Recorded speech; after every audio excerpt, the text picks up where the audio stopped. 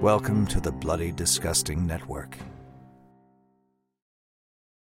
No.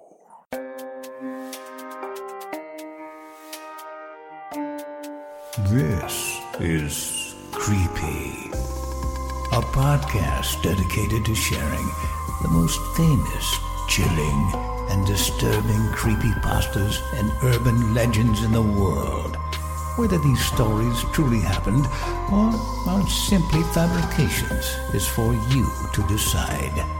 These stories may contain graphic depictions of violence and explicit language. Listener discretion is advised. Creepy presents Goddess, written by Colleen Moyne and narrated by Jimmy Ferrer. I suppose I was always a loner. I never really felt comfortable around other people, and that's why I've lived alone. I go about my life, do my job. Nothing strange about that. But there's no denying the fact that I'm a man, and a man has his needs. You know what I mean. Just because I've never had a girl of my own doesn't mean I don't think about what it would be like. I never used to have a problem with it. I prided myself on control. I could always push the feelings way down and force myself to think about something else. I couldn't see myself complicating my life by having a woman around. Women like to be in charge, to run things. You let them into your life and suddenly, your life is no longer your own. That's how I felt, anyway. But all that changed one night, just after I moved into the new area to be closer to my job. Closer to the city where I worked as a store clerk. Not much of a job, really. But then I've never really needed much of anything. I like things simple. My new home was a single unit in the backyard of a house owned by this quiet old lady. The only time I ever saw her was on rent day, once a month. But anyway, like I said, everything changed. You see, I like to walk. It clears my head and works off the frustration. That was one of the other things I liked about the new flat. It was only about 2 blocks away from my job, and one of those 2 blocks was a large park, with paths winding off in all directions, colorful flower beds, benches dotted here and there, and even a small lake with paddle boats. I passed by this park almost every day, never tiring of the view, but had never gone very far in. Well, anyway, this one night it was particularly warm, making it difficult to sleep. The flat had no air conditioning and the fan wasn't helping much. I was feeling restless.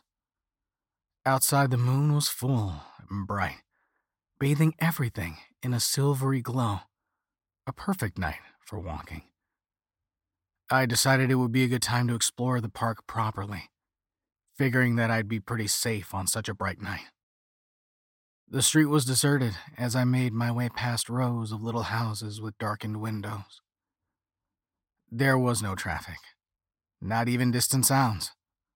As I entered the park through a rusty iron gate flanked on either side by a low, neat hedge, a solitary bird ruffled its feathers in an overhead branch, settling in for sleep. It was a lovely night. I was strolling along, feeling relaxed and breathing deeply, filling my lungs with the rich scent of the night garden. When I rounded a bend in the path and came to an abrupt halt, for there, ahead of me, stood the most incredibly beautiful thing I had ever seen. It was a statue, life-sized and perfect. For a split second, I thought it was a real person. It was the form of an almost naked woman carved in marble, and it glowed with an eerie pearlescence in the moonlight. She was magnificent. She stood on a low pedestal, surrounded by a narrow border of white flowers in the center of a small clearing, where the path that I was on crossed another. There was no plaque, no engraving, Nothing to tell me who this exquisite creature was, or who was responsible for her being here. She stood in a demure, self-conscious pose as though trying to cover herself with a rather inadequate wrap that she held, seemingly unaware that one small round breast remained in full view, and one whole side, from her hip down her smooth, rounded thigh, and her leg to her petite foot, was exposed for all to see. Her hair was swept up into a loose twist, with what looked like little rosebuds dotted through it, and her neck was long and white, sloping seductively to her elegant, bare shoulders. I had never seen anything so erotic. I was inexplicably drawn to her, and so with rapid breath and a pounding heart, I approached slowly, looking around to make sure no one was watching. They would probably think I was mad, but I had to touch her. I had to know if she was as beautiful up close. The nearer I came, the more my heart hammered. Her beauty was intoxicating, and yet the expression on her delicate, chiseled face was clearly one of loneliness, of vulnerability. I felt the urge to put my arms around her, enfold her, to cover her and protect her from the elements and from the leering eyes of strangers. Maybe I was a little mad after all. I stepped up onto the low pedestal where she stood and reached my hand out. I hesitated. What was I thinking? Would it be wrong of me to be so bold? It was obvious that this was a lady of class and refinement. It didn't matter she was made of marble. I had my principles. But then I looked into her eyes, her sad, pleading eyes asking for my protection, my reassurance. She had been waiting for someone like me to come along. I knew it. Her eyes told me so. I reached out again. We both knew it was right. I will never forget that first thrill of anticipation. I had never touched a woman before, not in that way. My fingers brushed her bare shoulder, and the cool hardness sent a charge through me like an electric shock. How can I accurately describe the feeling? How can I convey the rush of desire I felt standing there in the moonlight with this beautiful creature at my fingertips? Her skin so cold and hard to my touch, yet at the same time, inviting and responsive. My hand slid tentatively down her body, carefully avoiding the temptation of her exposed breast. As her eyes spoke the words to me that I knew her lips could not. She wanted me, too.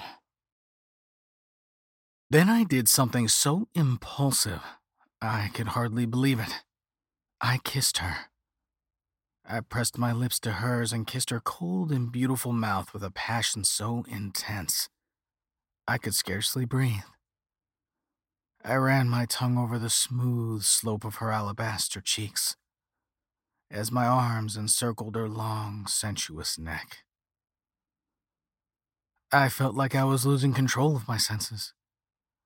All of the feelings and desires I had been pushing down for so long now came flowing to the surface. For the first time, I acknowledged just how lonely I had been for all those years. Whoever this creature was and however she came to be here, I knew already that I loved her with all my heart. I knew, too, that with just one touch, my life had been changed forever. I wanted to be able to take this beautiful angel with me away from this place. But it was not possible. I lingered, not wanting to leave, afraid that if I did, I might come back and find her gone. Or worse, I might not find my way back to her at all.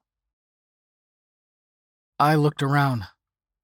Thankfully, the park was still silent and deserted.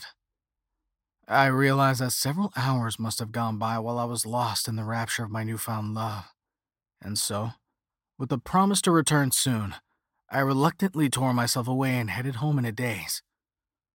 Though how I found my way, I do not recall. I remember very little about the rest of that night. All I knew was waking with a heavy head the next morning and running late for work. My mind was in confusion. I felt sick to think about what I had done the night before and what might have happened if anyone had seen me. What had come over me?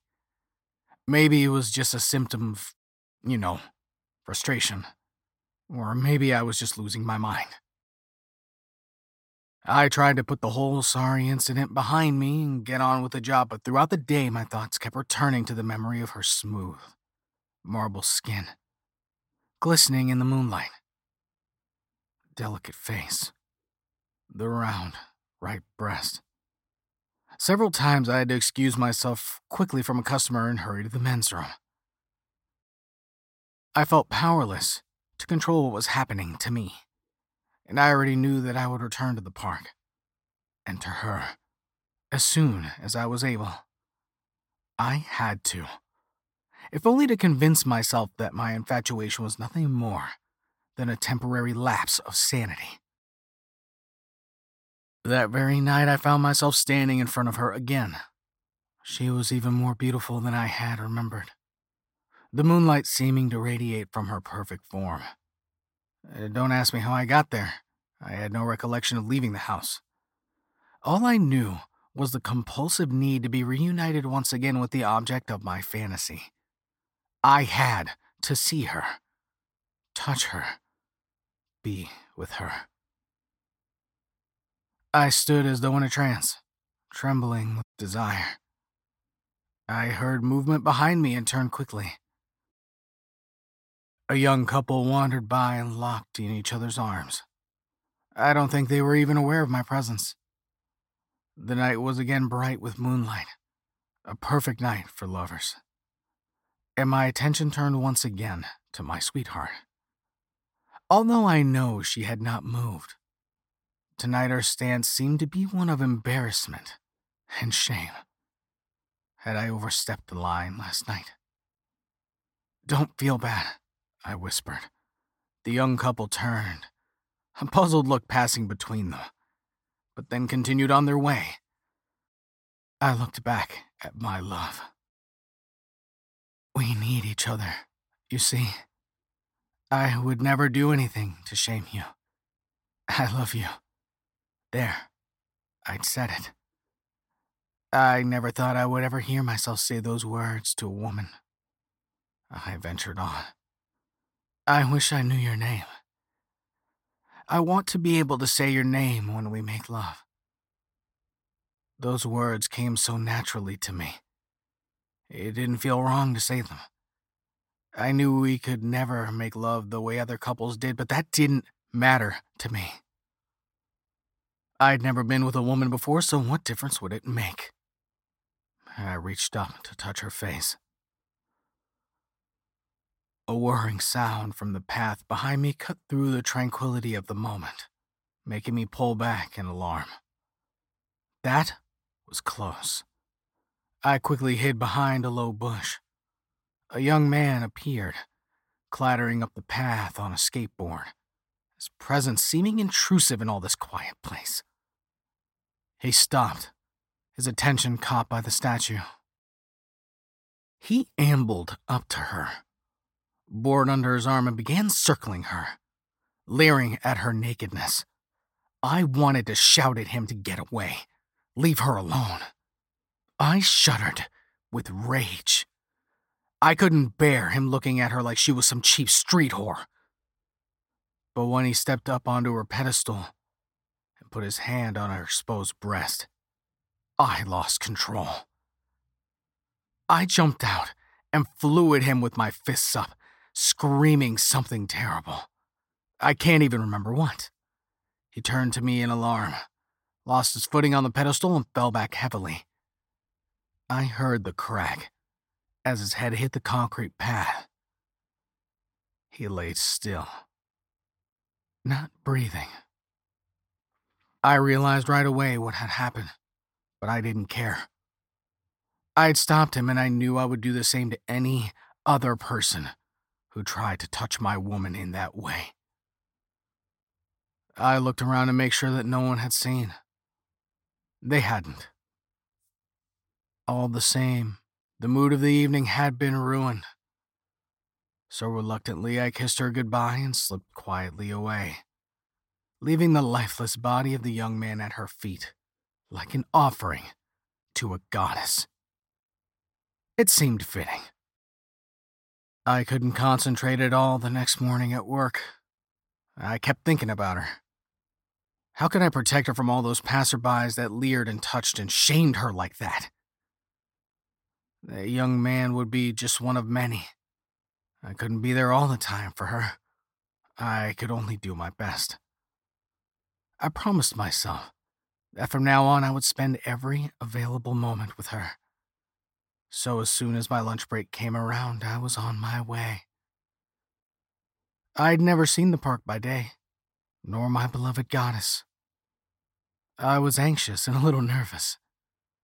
I knew there would be more people around, although I did not wish to draw attention. It was determined that I would do everything in my power to see that she was safe. As I approached along the path, I could hear commotion ahead and see people milling around. What was going on? There were people everywhere, pushing forward as though to get closer to look at something. I saw a police car with its lights flashing and heard a voice over the loudspeaker. "Everybody go about your business. There's nothing more to see here.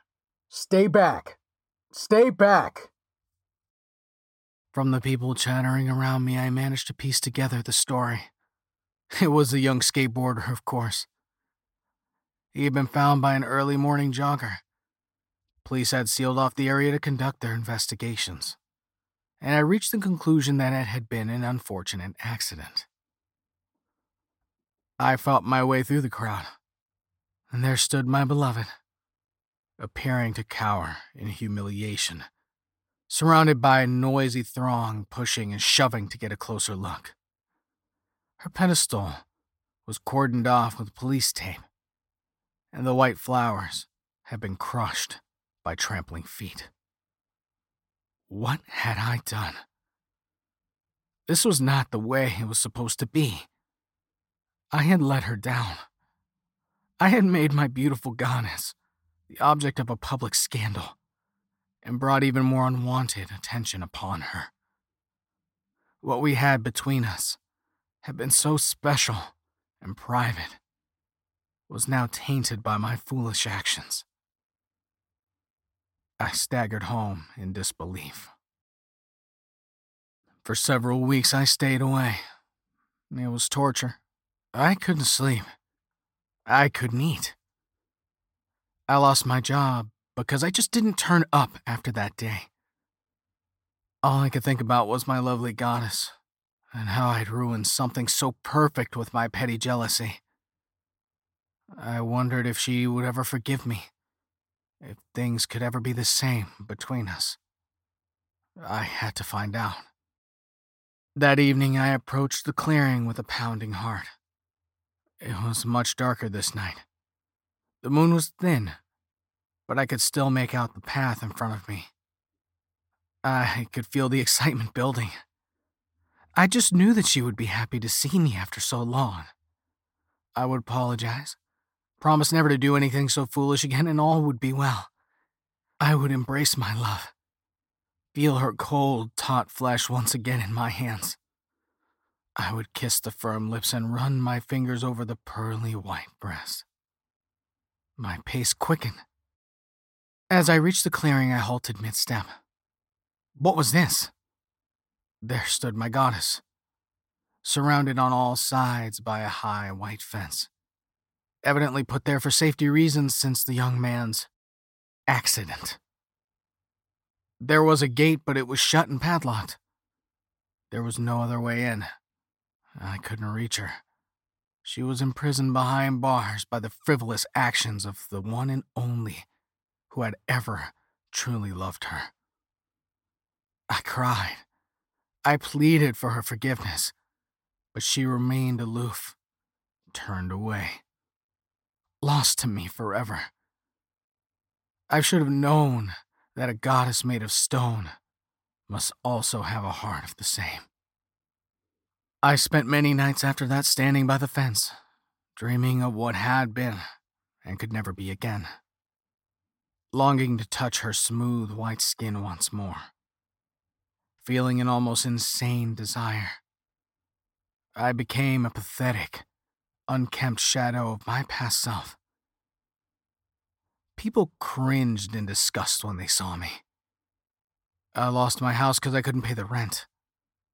I slept in the park every night now, on the nearest bench to where my love stood. How ironic. I couldn't stay away. And yet at the same time, I slowly grew to hate the very sight of her. I had loved her, cared for her, and yet she had reduced me to this. Last night was another full moon. As I lay there trying to sleep, the slats of the wooden bench digging into my bony back, I heard a soft sound approaching. I opened one eye, but stayed perfectly still. I could see a young woman, clearly silhouetted against the moonlight. She must have been out for the evening and was taking a shortcut through the park on her way home. She tottered unsteadily along the path, hesitating as though to get her bearings. She didn't see me there, watching every move. She wore a short, wispy, low-cut dress, with thin straps that revealed her shoulders. The moonlight shone on her pale skin, illuminating it like smooth marble. Her perfume wafted on the night air, filling my nostril with the scent of flowers. The old desire returned. I wanted, needed, to touch that marble skin. This time there was no high fence, no padlocked gate to keep me away. I rose silently and approached her through the shadows. She was bending now, removing the high-heeled shoes from her perfect feet. I was close enough to see down the front of her dress, to the curve of her small, round, pink breasts. She was almost as beautiful as my goddess had been, but of real flesh and blood. I pictured the two of us lying together in the grass, my hands caressing every part of her, finally knowing what it would be like to make love to a real woman. My breath grew louder and more intense. She heard.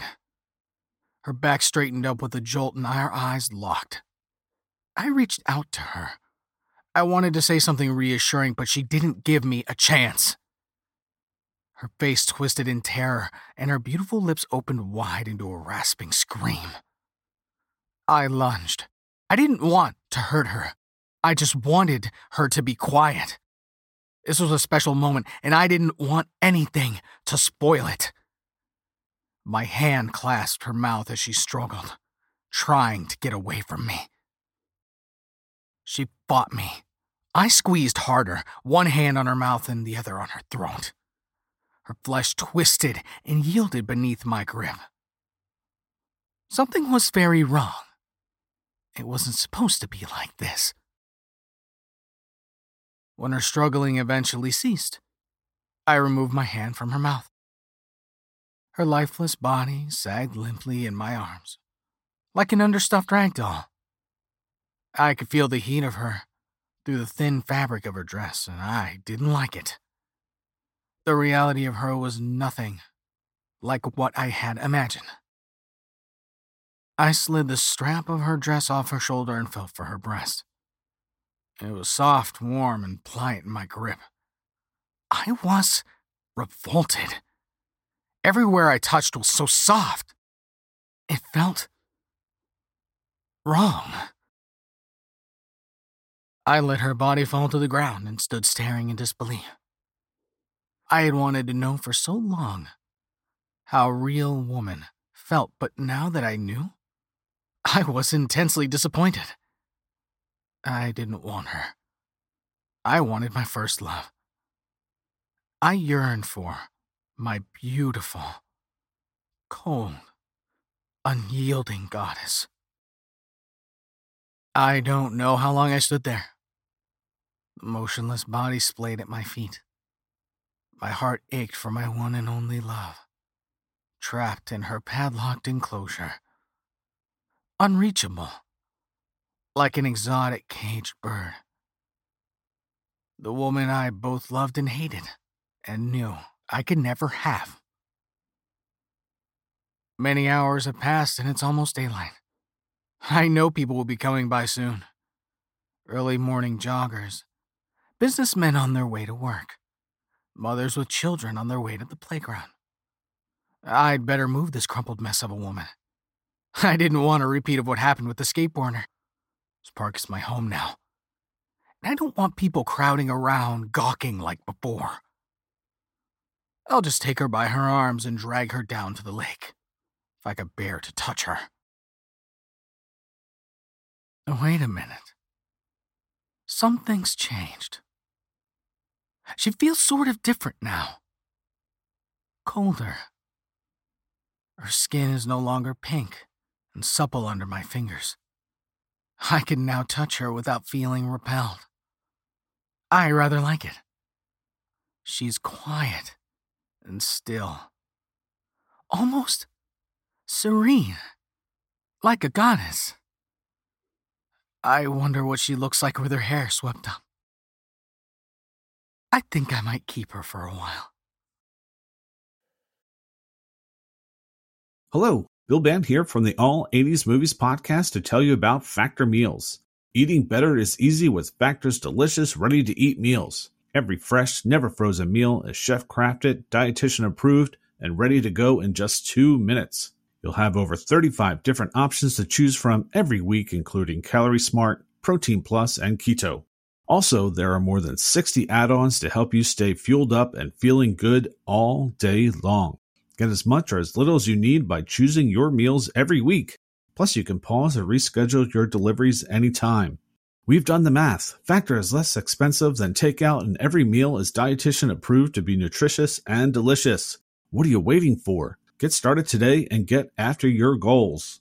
Head to factormeals.com/80smovies50 and use code 80smovies50 to get 50% off. That's code 80smovies50 at factormeals.com/80smovies50 to get your 50% off today.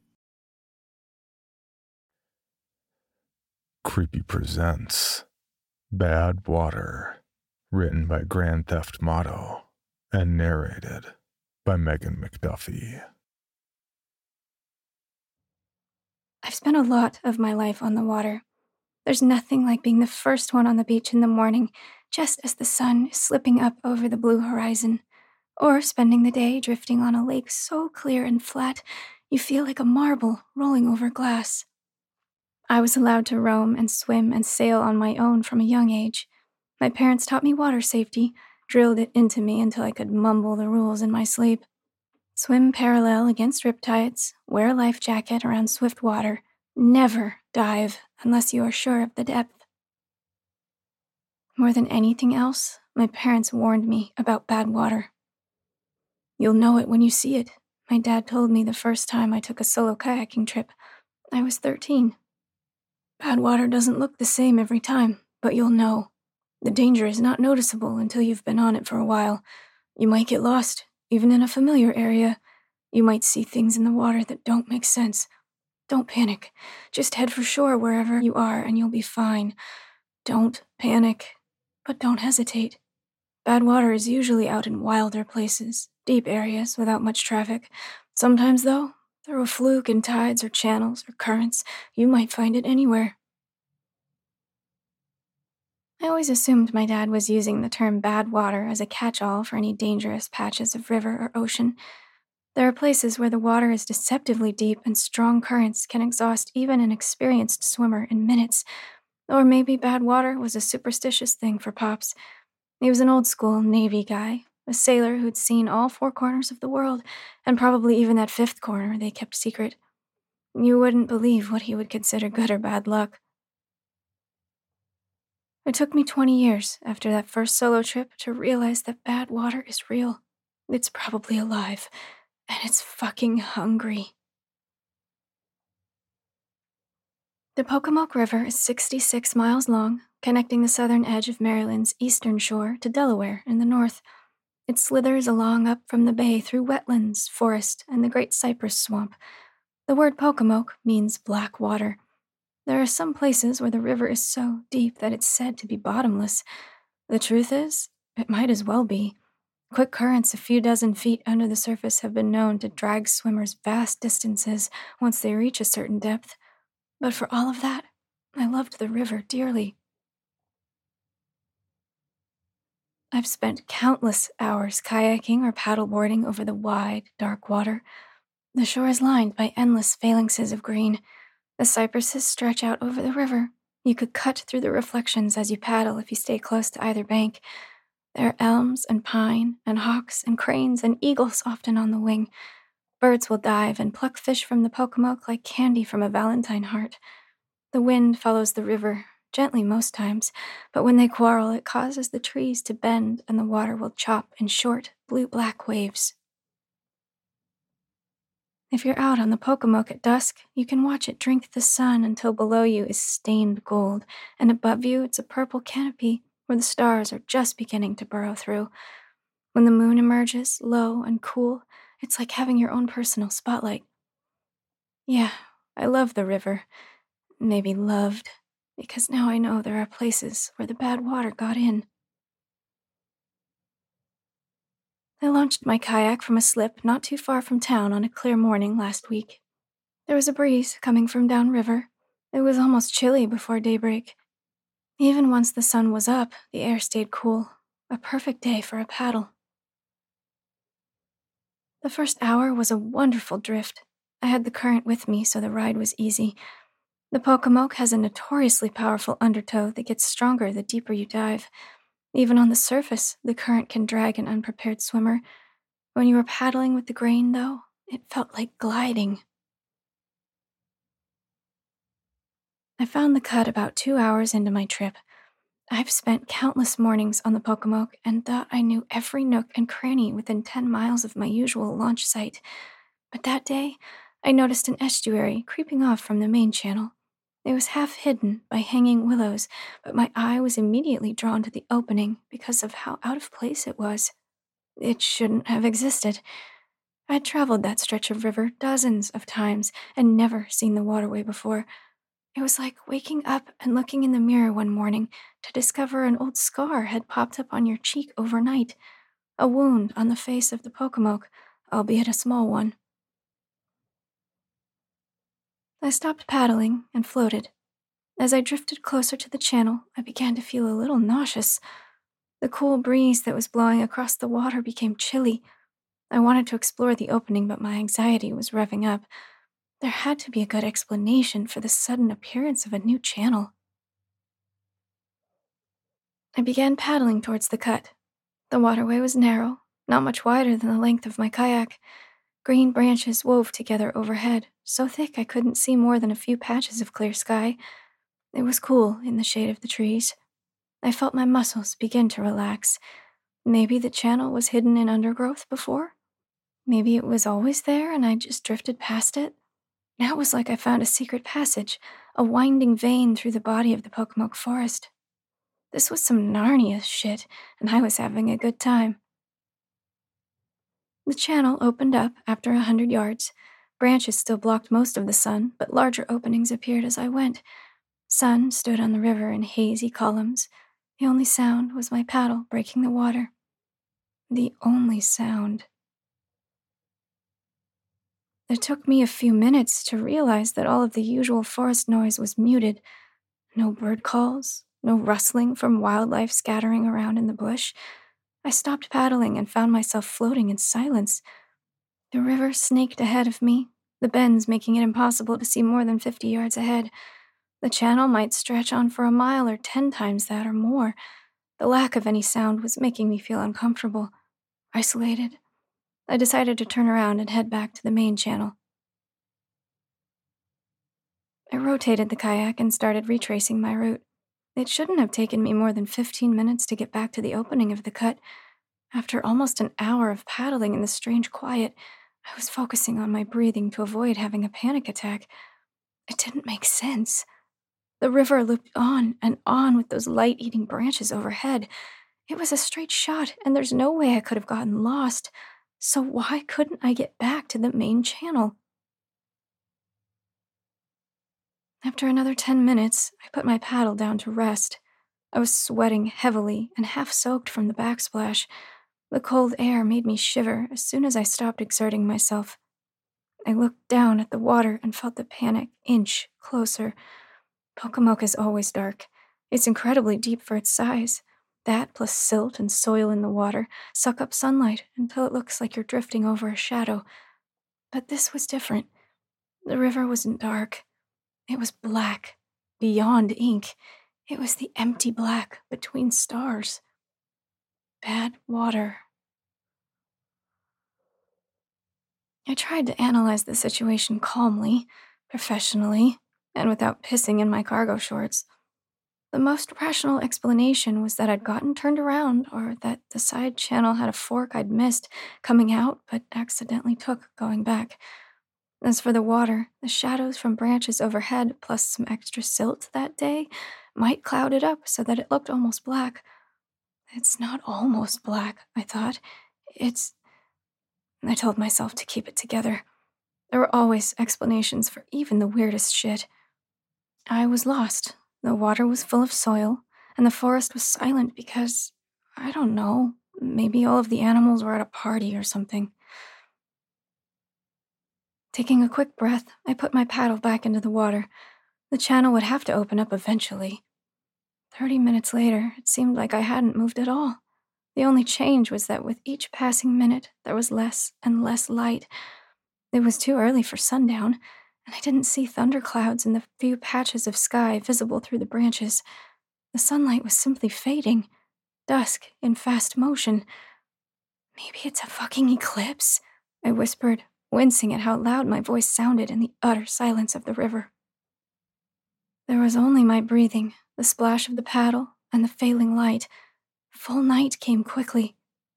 I hadn't brought a flashlight, but I was able to use the one built into my phone.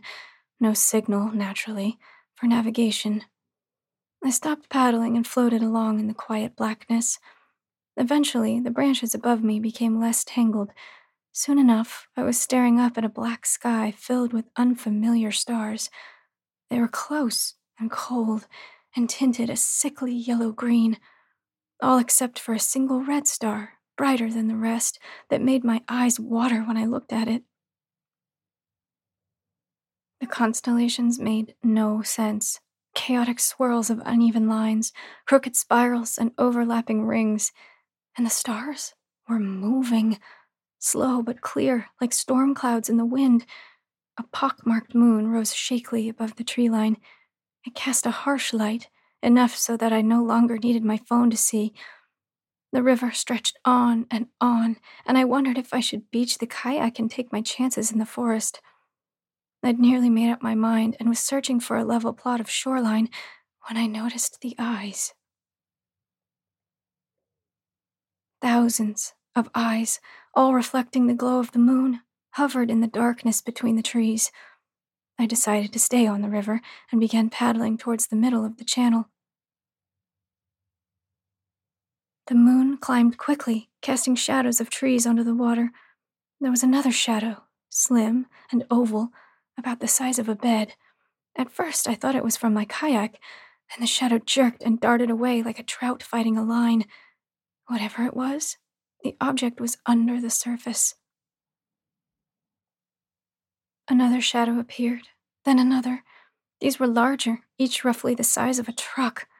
More shapes began to surround my boat. One was massive, taking up most of the width of the channel and more than twice that in length. It settled directly under my kayak and matched my speed. The world shook as something nudged me from below. I began to paddle as fast as I could. My mouth was sticky with an alkali adrenaline taste. My shoulders burned, but I kept moving, trying not to look down at the shadows swarming below me. The river straightened out after the last bend, and I spotted a new cutout. It was a narrow opening obscured by roots. I leaned into the turn, sliding into the channel, praying it was too tight a fit for most of the shadows to follow. I guess it was, because nothing seemed to follow me. The estuary widened almost immediately, opening into a small gulf. I racked my paddle, completely exhausted. There were no eyes shining from the shore here. I decided to take my chances with the forest. Before I could make my way to land, I noticed a log was floating toward me. The moon was directly overhead now, lighting the river in a perverse pseudo-noon, like daylight strained through a dirty coffee filter. I leaned forward to get a better view of the log, then recoiled. It was a body. I couldn't tell if it was a man or a woman. The corpse was naked, pale, shoulders and back exposed in a dead man's float. It was drifting slowly toward me. I paddled away, racing for shore, but found my way blocked by another body. Just like the shadows, new corpses rose to the surface, bobbing on the river, macabre landmines I desperately wanted to avoid. They all moved with that same dead man's float towards me. I was stuck, surrounded, maybe 10 yards from shore. I had just resolved to make a break for it, even if I had to ride over 1 or 2 bodies on my way, when I felt a tug on my submerged paddle. Before I had a chance to react, the paddle was yanked down so hard that I lost my balance. The kayak tipped, then rolled. The water was so cold. I tried opening my eyes, but the river burned. Christ, it felt like being pepper sprayed. I thrashed, kicking for what I hoped was the surface. A hand wrapped around my ankle, while another ripped at my hair. I could sense forms around me in the water. There wasn't time to take a deep breath before the boat flipped and my lungs were already shrieking, begging for oxygen. Something scratched my left calf deeply. I yelped and felt greasy water flow into my mouth. It's incredible what a human is capable of when facing absolute desperation. Moms lift cars off their kids, hikers fight off mountain lions, and somehow I managed to squirm until I broke the surface of the Pocomoke. The air that rushed in was the sweetest, cleanest thing I'd ever tasted. Unseen hands still pawed at me from below. I swam for it, all grace and experience forgotten. I splashed and kicked and forced my way through the water until I finally felt dirt against my chest. I scrambled up the bank, collapsing into a ball. My eyes were still closed. I vomited in darkness, the liquid burning almost as much coming out as it did going in. I opened my eyes to dazzling summer sunshine. The night was gone, along with its strange moon and exotic stars. I spit out more water, pushing down a wave of nausea at the taste. The shoreline looked familiar, as did the river. I knew where I was. There was a section of the forest I'd visited a dozen times, not more than a mile from where I'd launched earlier in the day. The Pocomoke was calm and normal. There was no sign of my kayak. I was able to hike back to my car in less than half an hour. If it wasn't for the burning sensation in my eyes and throat, it would have felt like a regular day trip. I drove home and immediately went to bed, still soaking wet. After that, I got sick for a while. Even went to the hospital for a week. Doctors said it might be flu or food poisoning or any number of things. Whatever it was, it seemed to clear up on its own. But I knew it wasn't over. I never should have traveled the cut. I should have listened to the little warning bells. Once bad water gets in, it stays with you, seeks you, finds you. I don't go out on the river anymore. I don't swim. I don't even shower. Disgusting, I know, but the water, it always comes out bad. I drink overly processed, sugar-saturated crap, boiling it just in case, and even then, I can taste it. You never think about how much of your life revolves around water until you can't have it anymore. For more information on this podcast, including how to submit your own story for consideration, please visit creepypod.com. You can also follow us at CreepyPod on social media and YouTube. All stories told on this podcast are done so through Creative Commons Share-alike licensing or with written consent from the authors. No portion of this podcast may be rebroadcast or otherwise distributed without the express written consent of the Creepy Podcast production team and the story's author.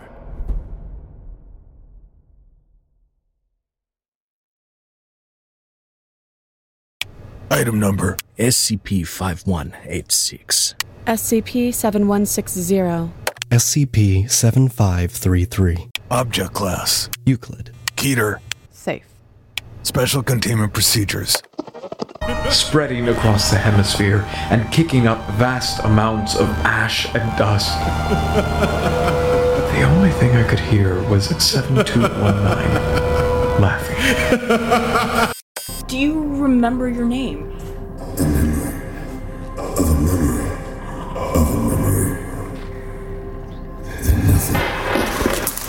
Heartland Counseling. Appointment update. I feel them again. Heartland Counseling. Appointment update. They're in my ears! Heartland Counseling. Appointment update. Nobody understands! SCP Archives is a weekly fiction podcast. Each episode, we dive into the strange, the unknown, and the... Find us on Apple Podcasts, Spotify, or at scparchives.com.